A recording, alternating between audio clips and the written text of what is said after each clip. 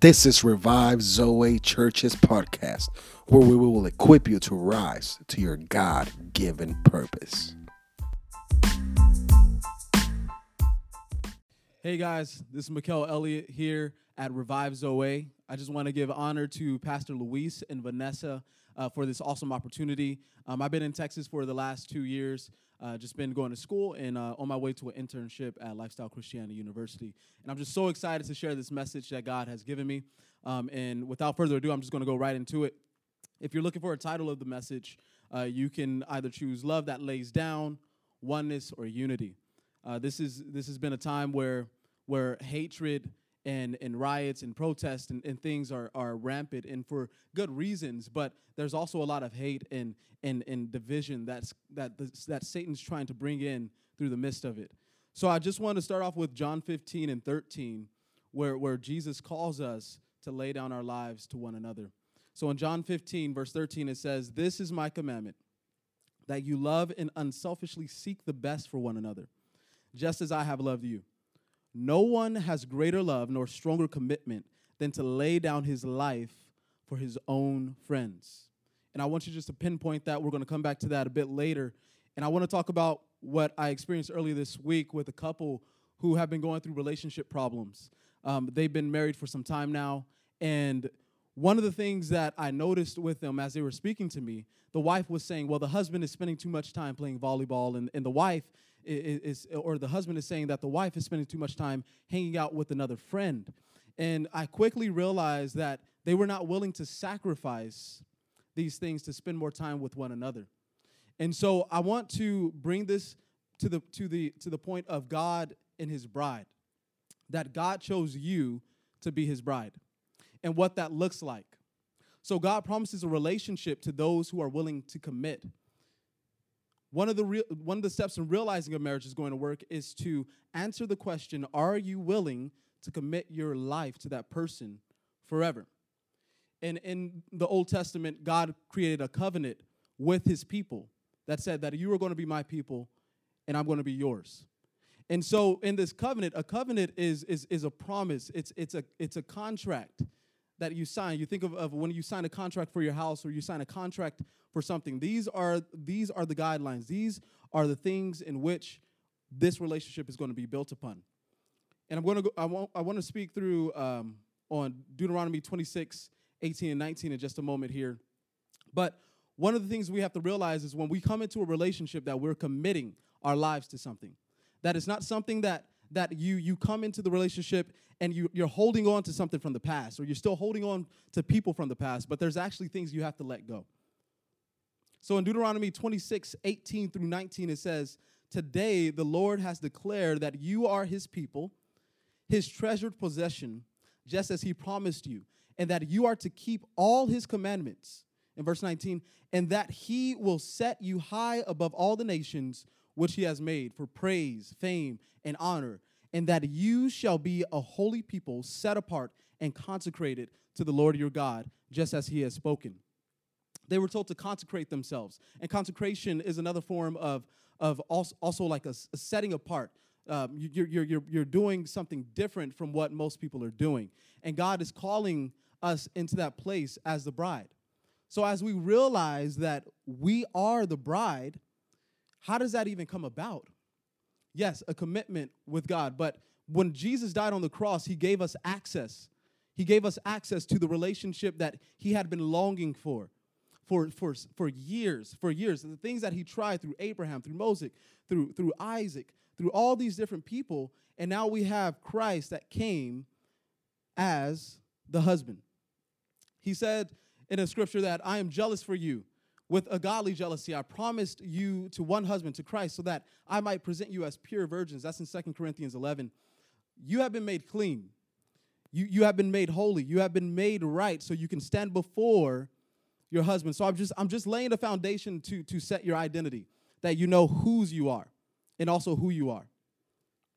That's so important during these times where people are confused and trying to figure out who exactly they are. And it's causing frustration, it's causing anger.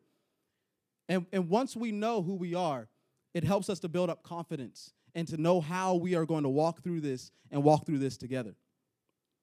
Jesus became the bridegroom and a faithful husband willingly. He gave up his life for one that he loved. And so he set the example for us to do the same. So you have God showing us through the Old Testament that he desires relationship with us, and he actually made a covenant with us. And then you have Jesus laying down his life for those whom he loved, for the entire world. In John 3:16, where it says that, for God so loved the world that he gave his only begotten Son, that whosoever believed in him shall not perish but have everlasting life. He had everyone in mind. Everyone has the ability to have this relationship. So I want to transition into not only having the relationship with God, but also with one another. So once you've established that you are Christ's bride, that you are in a covenant relationship with him, now we have to realize that we're in a covenant relationship with one another. And in these perilous times, in these times where there's so much hate and division, it is so important that we realize this. God not only calls us to lay down our life for him, but also for others. The scripture that I mentioned earlier, which was in John 15:13, where it says that this is my commandment, that you love and unselfishly seek the best for one another. It is so important for you to realize that it is not all about you and your own, but it's also about those that Christ died for. In the midst of everything that's going on, in the midst of hate, in the midst of division, you have a choice to make, that you are going to stand on the word of God and say that God loved me, that Christ died for me, and I'm going to do the same for others. This not only talks about a physical death, but also about giving up your time, your money, care, etc. All these different things. I mean, just think about a time where you've worked a long day at work, and you rest and you get something to eat. You lay your head in the bed, and all of a sudden someone calls, a friend you haven't talked to in a while, and you look at the phone and you're like, I'm pretty tired. I don't know what this is about. And they send a text saying, hey, I need to talk to you. And you sit there, you can either act like you didn't see it, you could be that friend that just ignores it completely, or you could be the friend that gets up and says, I'm going to be intentional about loving this person right now and not seeking my selfish desire, but I'm actually going to be loving that person in front of me. There's also times where there's a single mother who works 2 jobs, who has 2 children, and it's hard for her to provide. All these different things relate to what God talks about when he says to give up your life, to give up your time, to not seek self.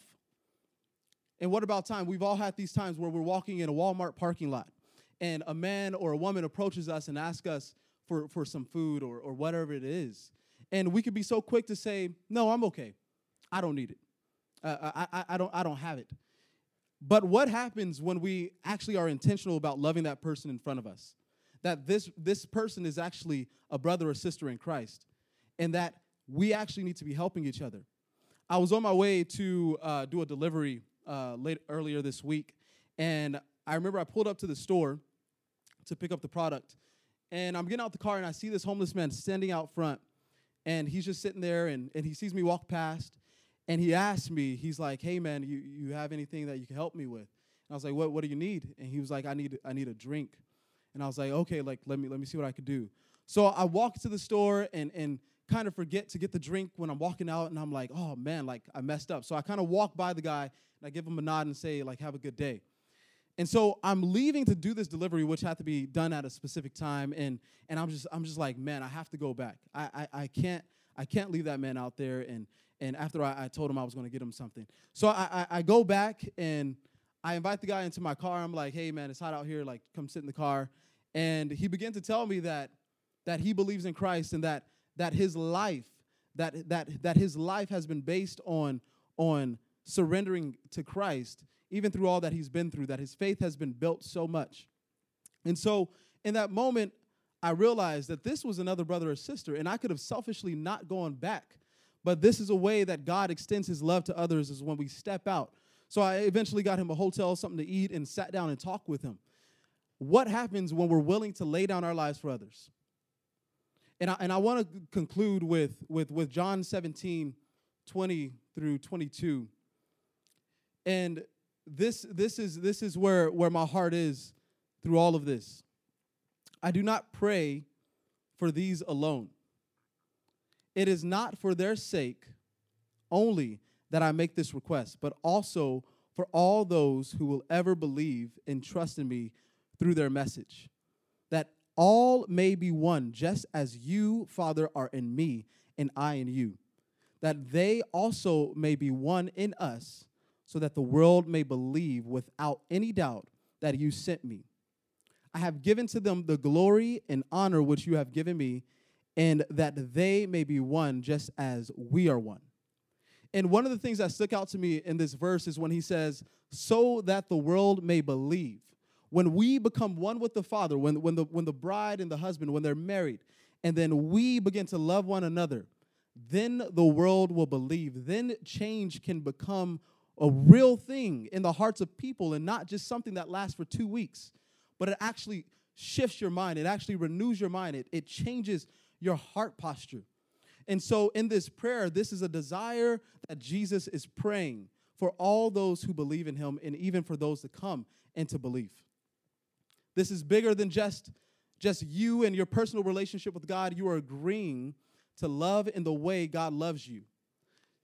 He saves lives from bondage, shame, addiction, into freedom through the steps and acts that you walk through when you see someone on the street, when you get that call late at night, when you have a burden on your heart for someone.